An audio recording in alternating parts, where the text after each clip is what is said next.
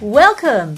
You're listening to the Peace and Passion podcast, the place for conscious couples and individuals who want to explore aspects of their relationships as a self-growth evolution.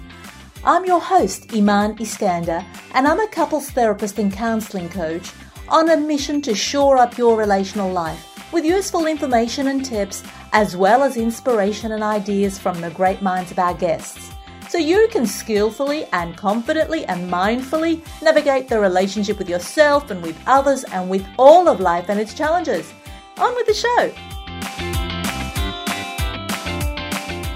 Welcome back to the Peace and Passion podcast. Today, I'm going to talk to you all about love. In this episode, I'm going to talk to you about how to build thriving connections and how to build more love between the two of you. Most importantly, how to show love. Now, you might be thinking, look, it's obvious how you show love. If you love someone, it will just come out in your behavior. But what we know is over time, relationships change. And the way you express love may also change. And sometimes we get so busy and we take people for granted that we don't express love, even though we do feel those warm, tender feelings for them. So why should we talk about love? Because I think it's often misunderstood. When we talk about love, people often make reference to the kind of love that you see in Hollywood movies, that heightened sense of wanting and expectation and craving and wanting to be around somebody all the time. It's the chemically infused state of being in love that comes to mind. It's the fireworks. But real love, the love that's sustainable, is a different form of love. It's a feeling of safety and security, of knowing that somebody knows you, somebody sees you, somebody understands you. And despite your wobbles and your woes and your imperfections, they still hang around. And that's the beautiful feeling of love. But because there's so many mixed messages out there, we can get a bit confused about how to show this love, especially when the way we receive it or want to receive it is different from the way our partner wants to be loved. So the first thing I want you to know is that love is about being known and seen and understood. And that's something you've got to deliver to your partner. The way you do that will be up to you. But in this episode, I'm going to talk to you about 3 important components that you should consider if you want your partner to know that you love them. The first one is all about you, and it's about aligning with your relationship values, really holding them close to you. The second one is about understanding your partner's love language. Now, I know you know the concept of love language because there's so much out there about that, and I'll be talking to you about that idea. And the last one is about responding to your partner's bids. We're going to keep moving around those 3 ideas, and hopefully by the end of this episode, you're going to have one small actionable nugget that you can take away and go ahead and build a loving and a thriving relationship with your very special person. Let's talk about values. You see, what I've noticed is that sometimes people get caught up in the you change first mentality. And it's a game that people play, or it might come from a pain point, a feeling of being insecure or being afraid to change because my partner won't change. Wherever it comes from, when people are holding back or withdrawing, they usually want the other person to come towards them first. Sometimes with couples it's a bit of a stalemate, or maybe it's just like a waiting game. In some cases people can get nasty. Now I'm going to talk to you about what happened with Harry and Sally, because they came to me when they were in this episode of a stalemate, when they were stuck in a rut with a pattern that wasn't working for them. They really wanted to build love between them, to recreate a new and thriving relationship, but somehow they got caught in a pattern of no one's going to go first. And so for Sally, who is a made-up client, by the way, Sally doesn't exist. She's a generic person that I use to demonstrate key points in my episodes. Sally didn't want to stop criticizing, essentially. For her, it was all about criticism, and she knew it. She would come in and say, look, I know I'm a bit harsh, I am criticizing, yes, But the thing was, she didn't want to stop the criticism because she was waiting for him to change and do the right thing. Her whole problem was that he's not doing the right thing. He's not listening to me. I ask him to buy certain items from the shops. He comes back with only a few of them. Now it creates more work for me, and I'm a busy person and I've got to go out and buy those things. When he dresses the kids in the morning, it's the wrong clothes for daycare. He knows that we've got 5 of those special garments for the kids to wear, but he puts on that other garment. Look, the list is endless, and I could go on telling you all about criticism, but really, you're not going to get anything from that. What I want you to know is criticism kills a relationship. Sally did know she was criticizing. She was being really harsh. Harry was copying it, but he only copped it to a certain point, because after a while he would explode and he would rip into her and let her have it, and it was dynamite. Now both of them would walk away in pain, and certainly didn't help build the relationship. But when I spoke to them individually, both felt justified. Both wanted the other person to change first. Look, patterns in relationship get built up slowly, and then they get cemented after many, many years. If you're waiting for your partner to change, you're actually expressing your relationship value, and that is about the other person changing. That's what you think is important.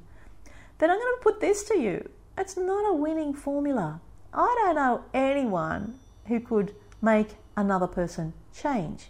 You have to want to change the change for yourself. The way to get it is by changing yourself, by looking at yourself.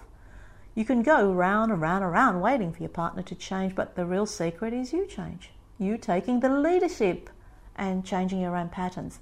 And that happens to be a relationship value that's very important in all intimate relationships. Leadership. You taking the initiative. You committing to be the best version of you in the relationship. You making the change. And so if your partner criticizes you, of course that's not a good thing. But what you can do is not respond and escalate. You can take responsibility for whatever is happening that's on your side. Or you can work on controlling your explosions and speaking about how you feel about the criticism and how you'd like it to stop in a calm and gentle way. And so essentially an escalation just fuels the criticism, it fuels the fight, and you will end up going round and round. If you're the criticizer, on the other hand, you got to stop that. You got to notice yourself, and you've got to make the change to stop the criticism. It's a pattern that occurs between people, but it's not the only pattern. So we want to connect with our values, and we want to be the leader in the relationship. You can also be a leader in how you express love, and that takes us to the 5 love languages. It's the one thing that does come up over and over again, is that people try and express love in the way they want to be loved. And it's a famous idea made famous by Gary Chapman, that's Dr. Gary Chapman, in his idea of the 5 love languages. He talks about there's 5 ways that people want to be loved. It's either by giving gifts, or through words of affirmation, saying things to your partner, or through acts and deeds, doing things for your partner, or through physical touch, or through your presence, just being there and being available to your partner. They're the 5 love languages.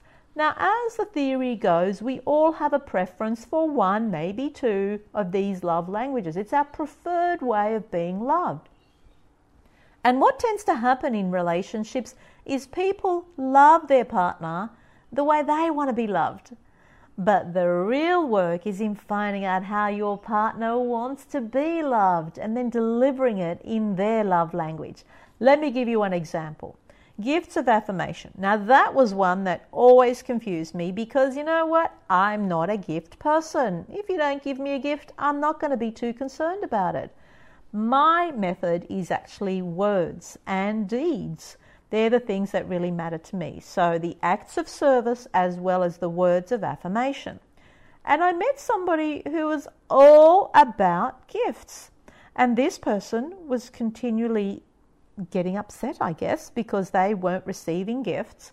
and they were continually asking for gifts. And I couldn't quite understand it till they defined that their method was, the method of being loved was the gifts of affirmation. And this person gave me a lovely explanation of what it meant to them. And it was all about just knowing that you're in your partner's mind. It was knowing that your partner had put thought into it, even when they went away on work trips or extended trips or any sort of period away from the relationship, that they were still there, that you were still there. Like the gifts were actually symbolic of having occupied presence in their mind, and that they had thought of you, and when they came back with a gift, it was a sign of love, that you were bonded, that you were connected. That really did make sense to me, that that is something that people want. They want to know that you're living in your partner's mind. They want to know that you occupy space in there. And so gifts represents that for many, many people. But once again, it wasn't so clear to me, because my methods were all about the words. Now, if you want to show love to me, you just have to be speaking words of affirmation, saying how much you appreciate me, saying how much you care about me, and also, I guess compliments. That's the sort of thing that I really liked. Affirming me as a human being and appreciating who I am. And acts of service is another one too that I really love, which is doing things for me without me even having to say them. So when you notice what's needed for me and you do that, that's going to get you brownie points. That's going to make me feel loved. And the other one that people talk about is touch. And it doesn't have to be all the way into the bedroom. It's just touch on the knee, touch on the shoulder, signs of affection in a physical form, a peck on the cheek, a hug, any sort of physical intimacy is one of those ways that people love to express love and to receive love. And more importantly, the last one being the presence, which is all about just be here for me, show me that you are here for me. And you can do that in so many different ways, just by sitting together and being a companion, or just by making time, carving out time in your very busy schedule to prioritize your partner, your lover, and your friend. So all of these ways are methods that people want to be loved. And I want you to go and find the way that your partner or your prospective partner wants to be loved, so you can deliver love in their love language. Equally important, it's important for you to know how you want to be loved, so you can define yourself and ask for love in the way that you want to receive it. So the you first mentality really doesn't work. Once you find out about how your partner wants to be loved, it's a good idea to take leadership. What does leadership mean in a relationship? It's all about leading the way rather than waiting for your partner to deliver love. It's all about you connecting with your own values. Establish your own relationship values and connect with that. I wonder right now, as you're listening to this, are you aware of what your relationship values are? Are you able to list them immediately, or do you have to go and pause and think about what your relationship values are? Because here's the thing, my friend.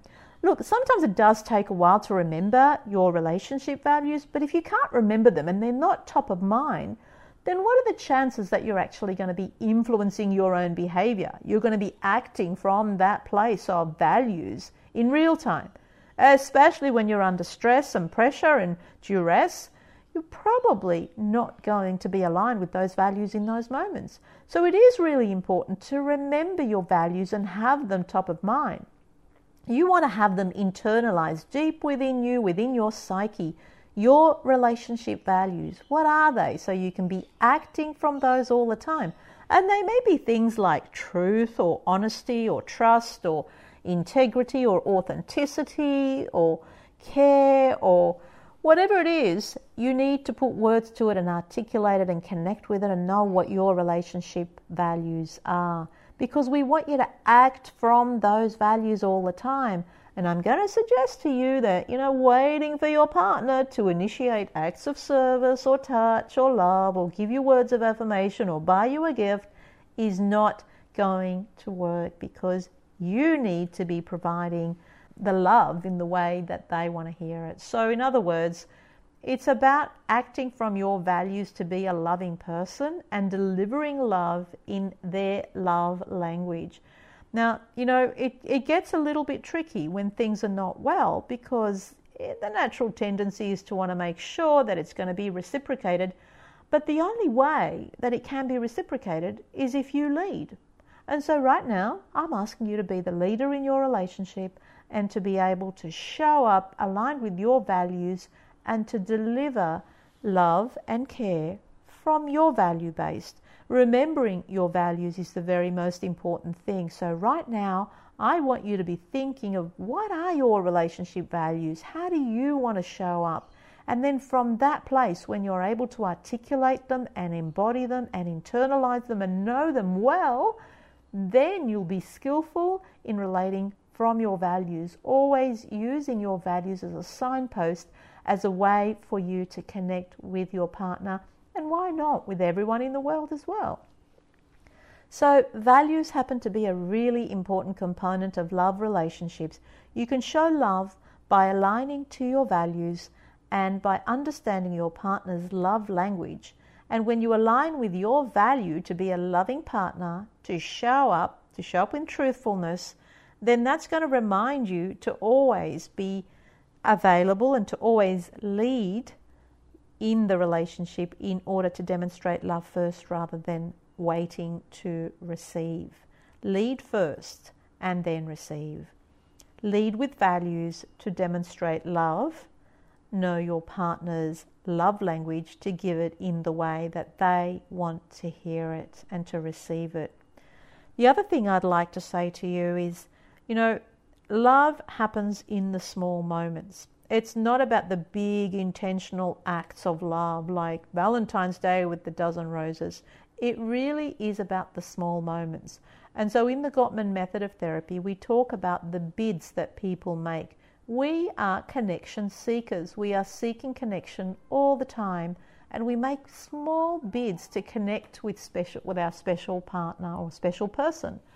And those bids don't have to be big moments. They can be little tiny moments like wanting to bond over a cup of coffee or engaging with someone in what you're doing today and asking them to join you. But whatever it is, it's a way of communicating that you want to connect.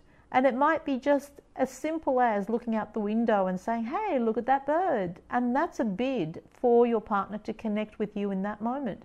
How do you respond to your partner's bids? Do you turn towards the bid and connect in that moment and recognize it as a bid for connection? Or do you label it as a pointless exercise and go, what the hell, what's a bird? I don't want to have a look at a bird, and turn away from them? Or is it even worse? Do you turn against them and maybe abuse or criticize? You have a choice in every moment, turn towards, away, or against. That's what bids are all about. And in the Gottman method, we know that we need to turn towards a bid in order to create more love and intimacy and real connection in relationships. So once again, what is your value around relationships? Is there a value around connecting with your partner and noticing the bids for connection and turning towards the bid for connection? Do you want more connection and love? Are you interested in showing the connection and love in the way they want to receive it? Do you want to be more skillful in the awareness that it takes to notice when they're making a bid? Maybe this is the perfect time for you to have a conversation with your partner about how they want to be loved and the types of bids that they're making, so you can be more attuned and notice when they are making bids to connect with you. And if this speaks to you, I'd like you to go away right now and give some gratitude to your partner just for being who they are, because we all need each other. We are all wanting love and connection, and the more you give it, the more you will receive it. I hope you got something out of this podcast, at least one little nugget. That's always my aim, to give you one little learning, one little nugget that you can take away on your day and practice in small moments. Take good care now. Thanks for listening to the Peace and Passion podcast. If you'd like to stay in contact, make sure you subscribe to the show in your podcast app so you don't miss an episode. Now, if you liked something here or if something resonated with you, I'd love your encouragement to keep this going. You can do that with a review. a like or a share, or just by telling someone that you think will benefit from hearing this podcast. Take good care now.